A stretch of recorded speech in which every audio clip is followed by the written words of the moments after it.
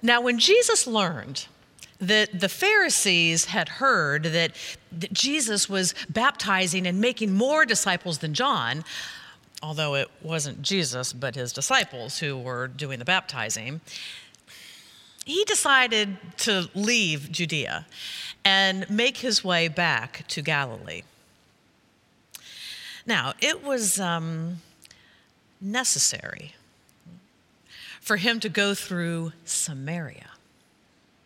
And as he traveled, he came to the Samaritan town of Sychar, which is near the plot of land that Jacob, many years earlier, had given to his son Joseph. Jacob's well was still there. And Jesus, being tired out from his journey, sat down next to the well. His disciples, they continued on into the city to buy some food, because you see, it was just about noon.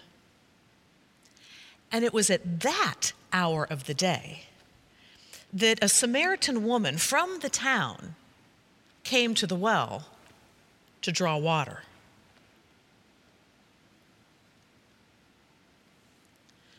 Jesus said to her, "Give me a drink." And the woman said to him, "Sir, how is it that you, a Jew, are asking a drink of me? I'm a woman of Samaria. You know that Jews and Samaritans have nothing to do with each other and certainly would never share a common cup." But Jesus said to her, "If you only knew the gift of God and who it is who asked you, 'Give me a drink,' because if you did, you would have asked him for a drink, and he would have given you living water." The woman said to him, "Sir, you don't even have a bucket, and this is a really deep well. Where do you think you're going to get living water? Are you greater than our ancestor Jacob, who built and gave us this well, and who along with his family and flock drank from it?" Jesus said to her, "Whoever drinks water from this well will eventually get thirsty again. But the people who drink the water that I give them will never again thirst. You see, the water that I give will become inside of them a spring of water gushing up to eternal life." Well, when the woman heard this, she said, Oh, well, sir, then please give me some of this living water so that I may never thirst again or have to keep coming to this well to draw water." Jesus then said to her, "Go and call your husband and then return here." And when he said that to her, the woman said,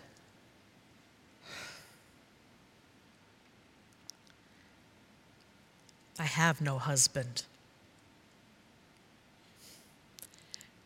And Jesus said,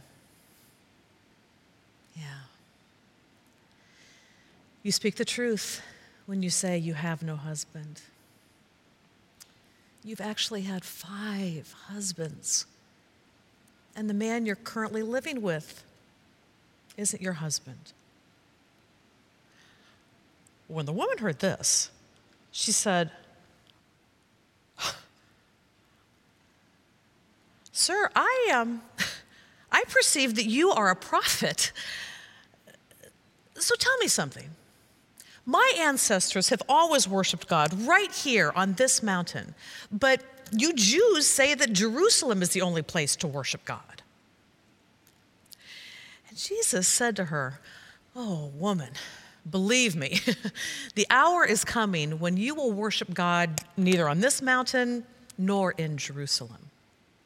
You see, the problem is you don't really know the one you worship.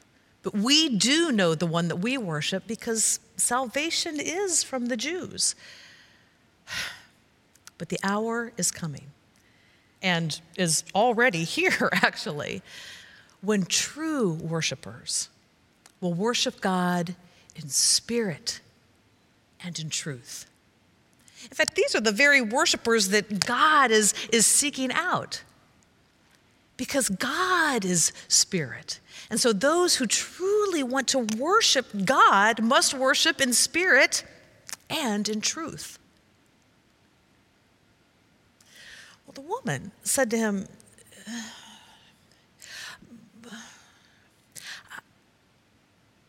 okay, I know that Messiah is coming, the one called Christ. When he comes, he'll explain everything. And Jesus said to her, "I am that one. And I'm speaking to you right now." Well, just then, the disciples who had gone into the city to buy food, they returned, and they were shocked to see Jesus speaking with a Samaritan woman. But none of them said, "What do you want?" or "Why are you speaking to her?" Well, the woman, she left her water jar and she ran into the village and she said to all the people, come, see a man who has told me everything I've ever done.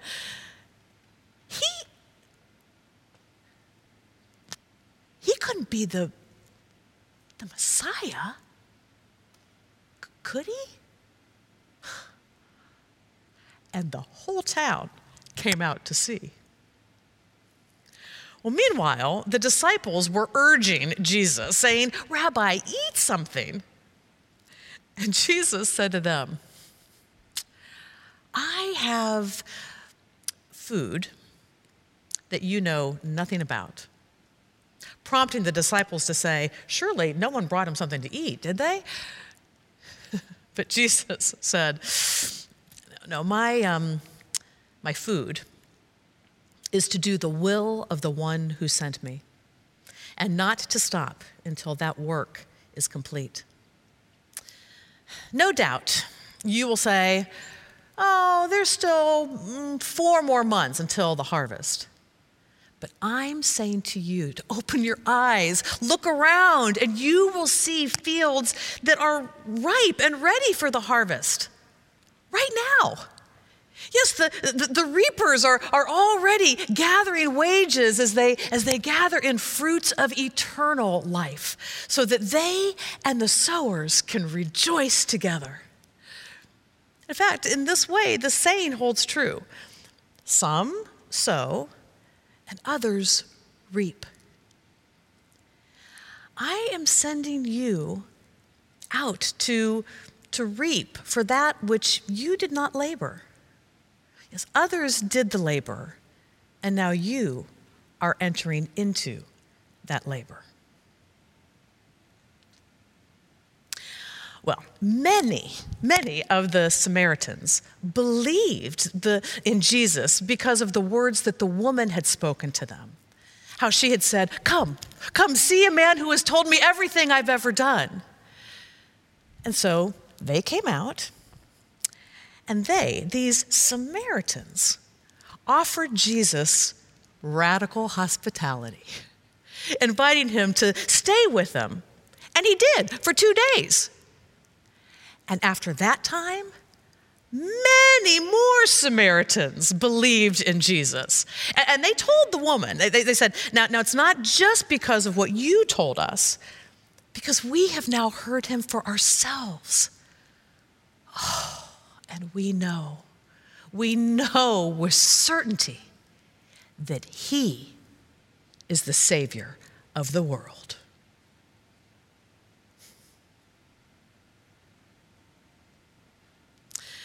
Receive what the Spirit is saying. Thanks be to God. Amen. Let us pray. Loving God, may the words of my mouth and the meditations of all of the hearts within the sound of my voice honor and glorify you. May we be acceptable to you, O God, for you and you alone are our strength, our hope and Redeemer. Amen. Today we're drawn to a well in the rough, dry, mountainous lands between Judea and Galilee. It's an ancient well, Jacob's well. And like all fresh water sources in that region, the well is a source of life.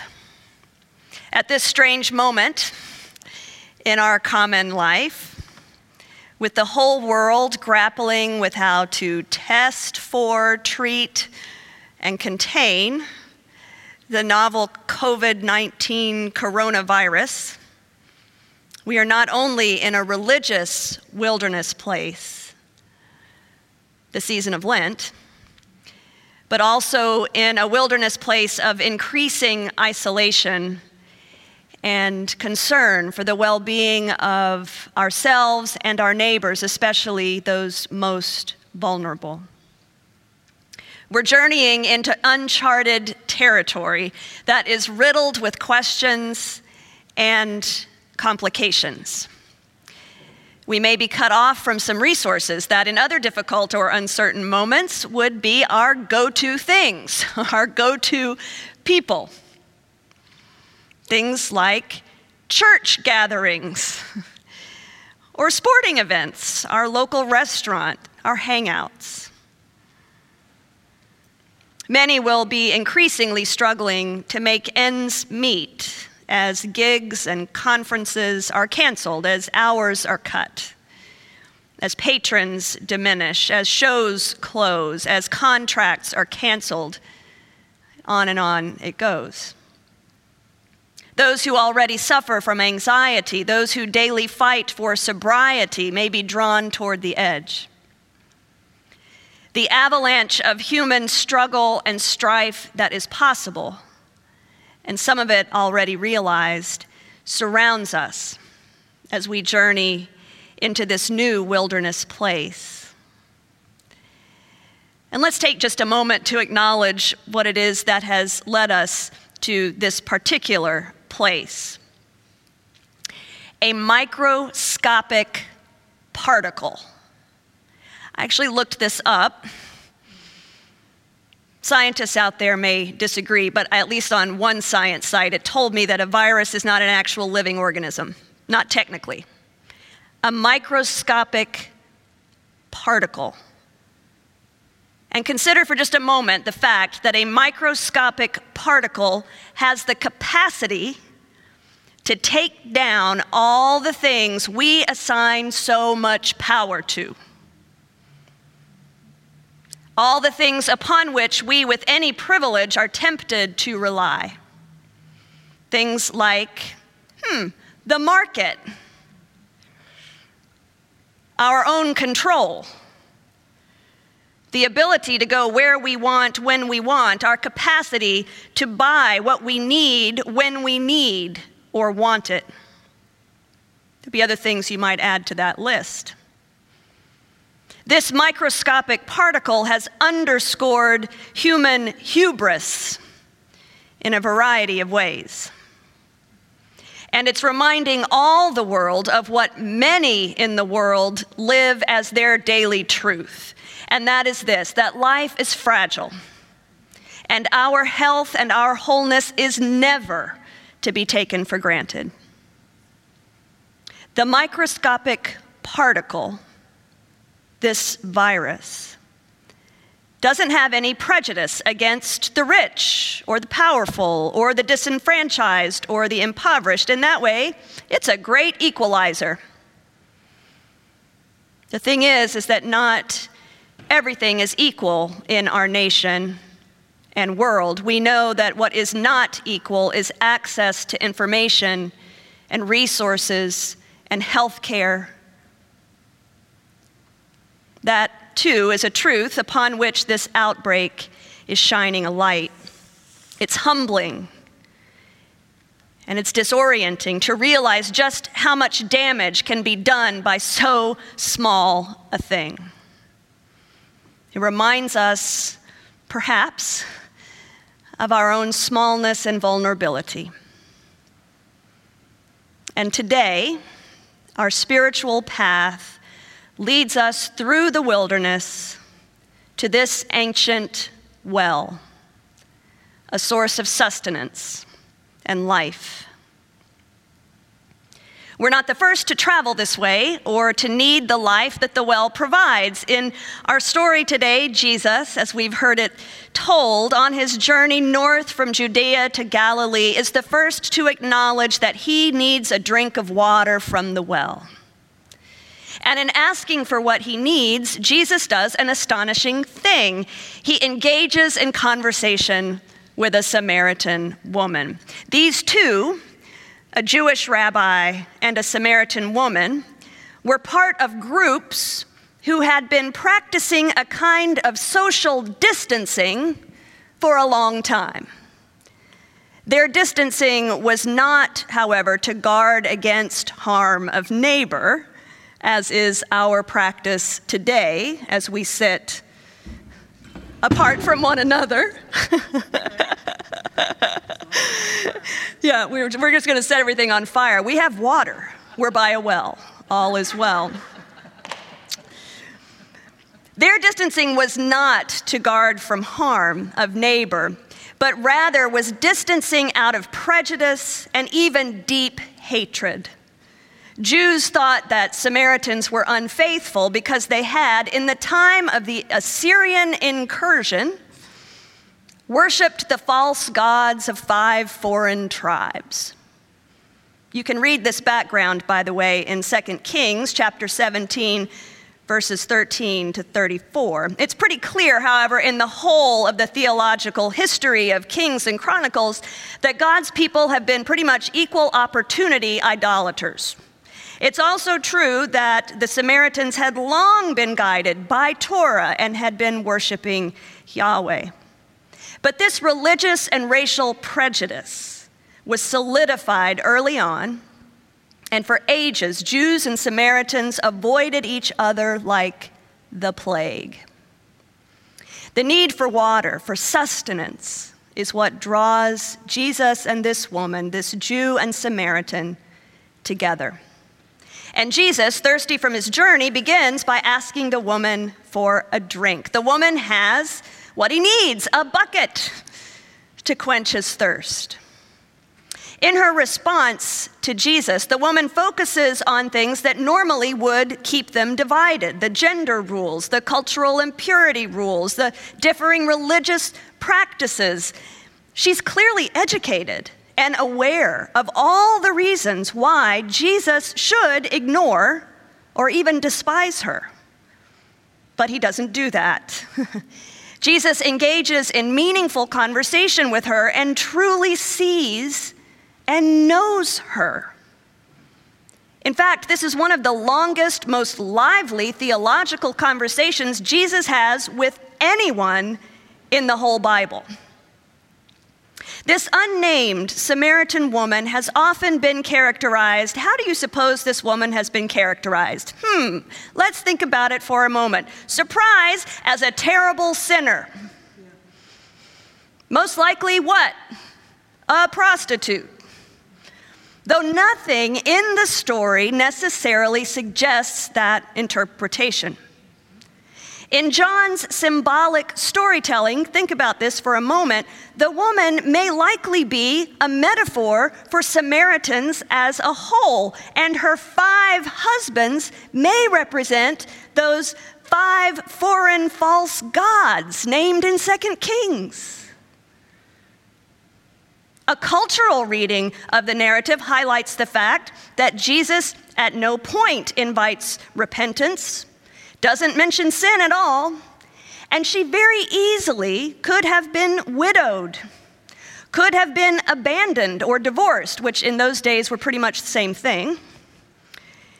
5 times that this happened would have been heartbreaking, but not impossible.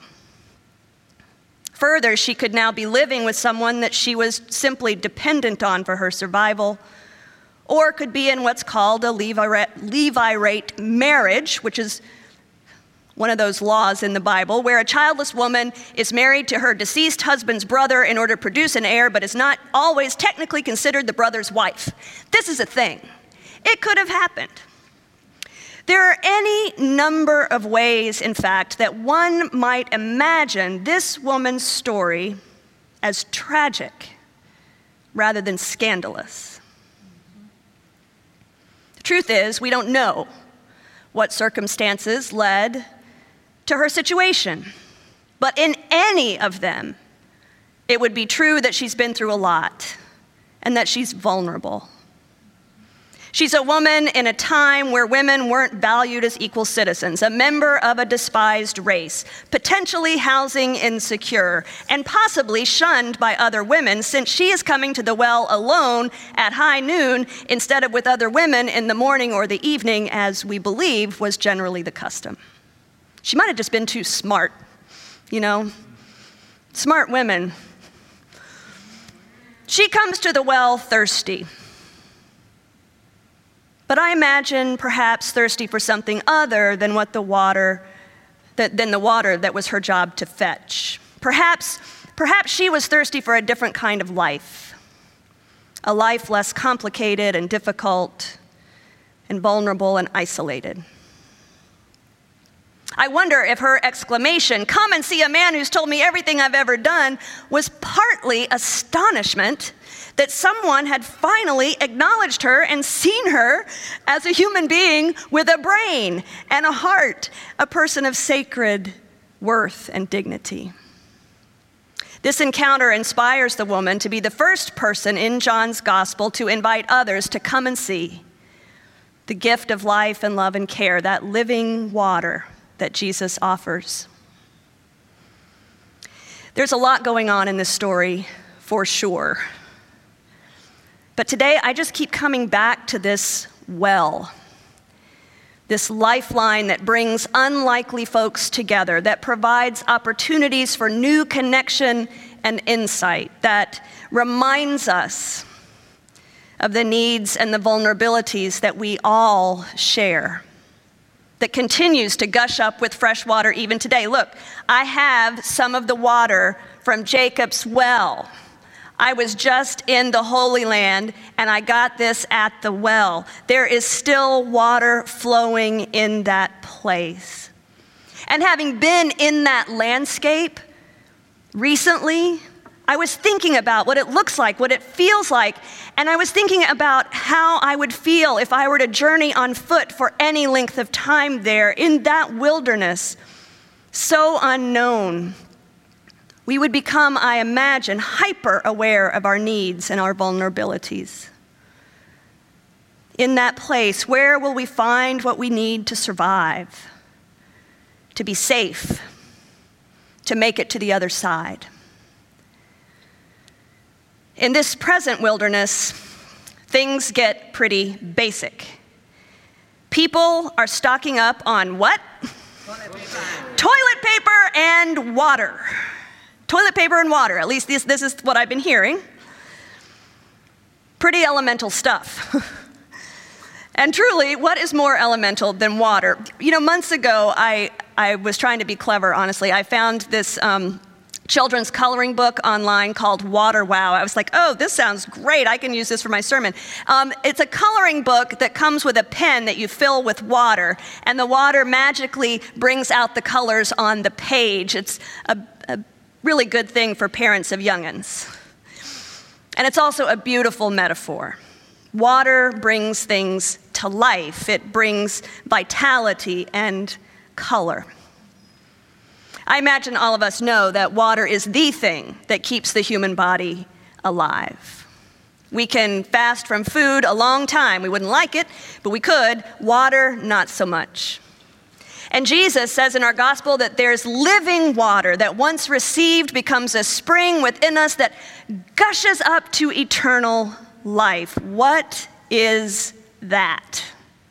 What is this living water? Well, it might be described as the grace and steadfast presence and liberating love of God for us.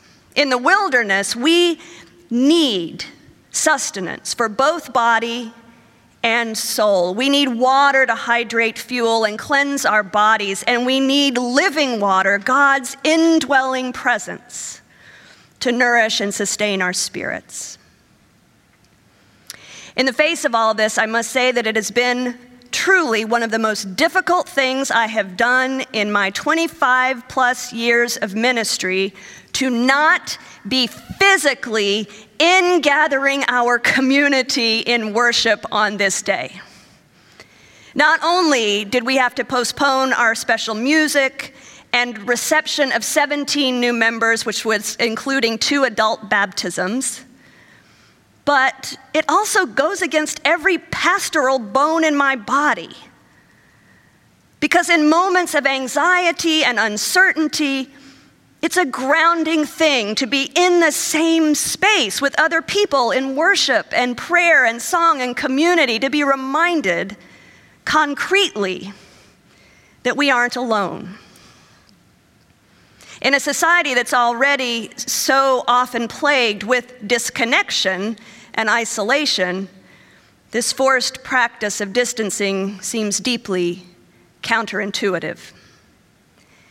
But we're reminded that there is not one place or one way to connect with one another and with God in worship. Jesus and the Samaritan woman had that debate thousands of years ago. We don't have to worship on that mountain or in that city or in this sanctuary. It's about the more profound connection that flows within and among us, the whole people of God, through the power of Spirit. I often say that we're connected in God's love even when we're far apart, that those who live stream regularly our worship are connected to those of us who are in this space. So today, and perhaps for some time, we have an opportunity to all remember and celebrate that beautiful gift. We also know that this way of connecting in worship is the way right now to live our mission, to love each other, to love our neighbor, because it does no harm to one another's bodies. Today we gather at the well, a well that is far away in another land, a well whose waters are present in my hand, a well that represents our story, the ever-flowing grace and mercy of God. Jesus meets us at this well.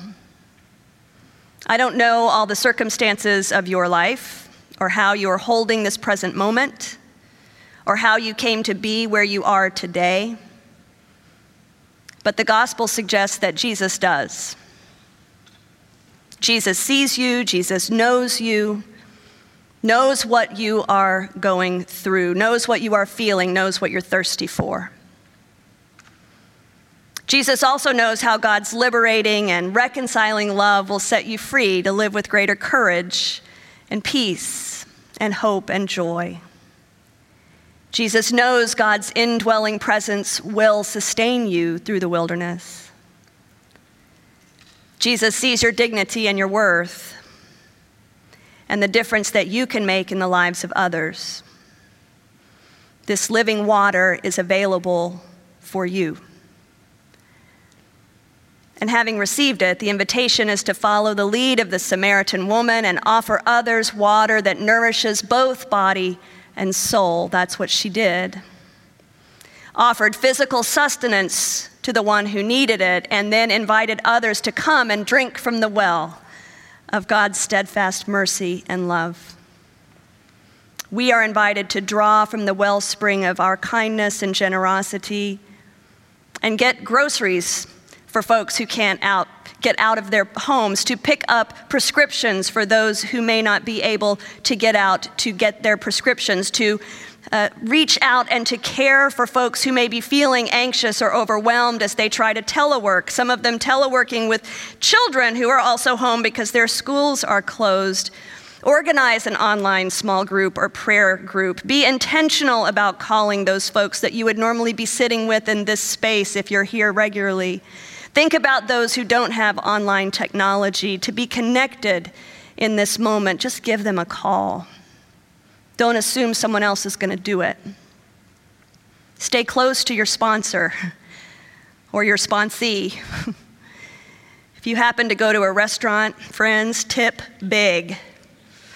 And if you have the means, give alms to the service agencies who will be even more stretched than usual. Say thank you. Find joy, look for beauty. Be mindful of the ways, the many ways, that this wilderness moment is making vulnerable people even more vulnerable. Today, Spirit has led us in the wilderness to a well. And we're blessed to gather at the water, the wellspring of love and grace that nourishes and reconciles and connects and sustains vitality and the beautiful colors of life together. To that I say, wow, and thanks be to God.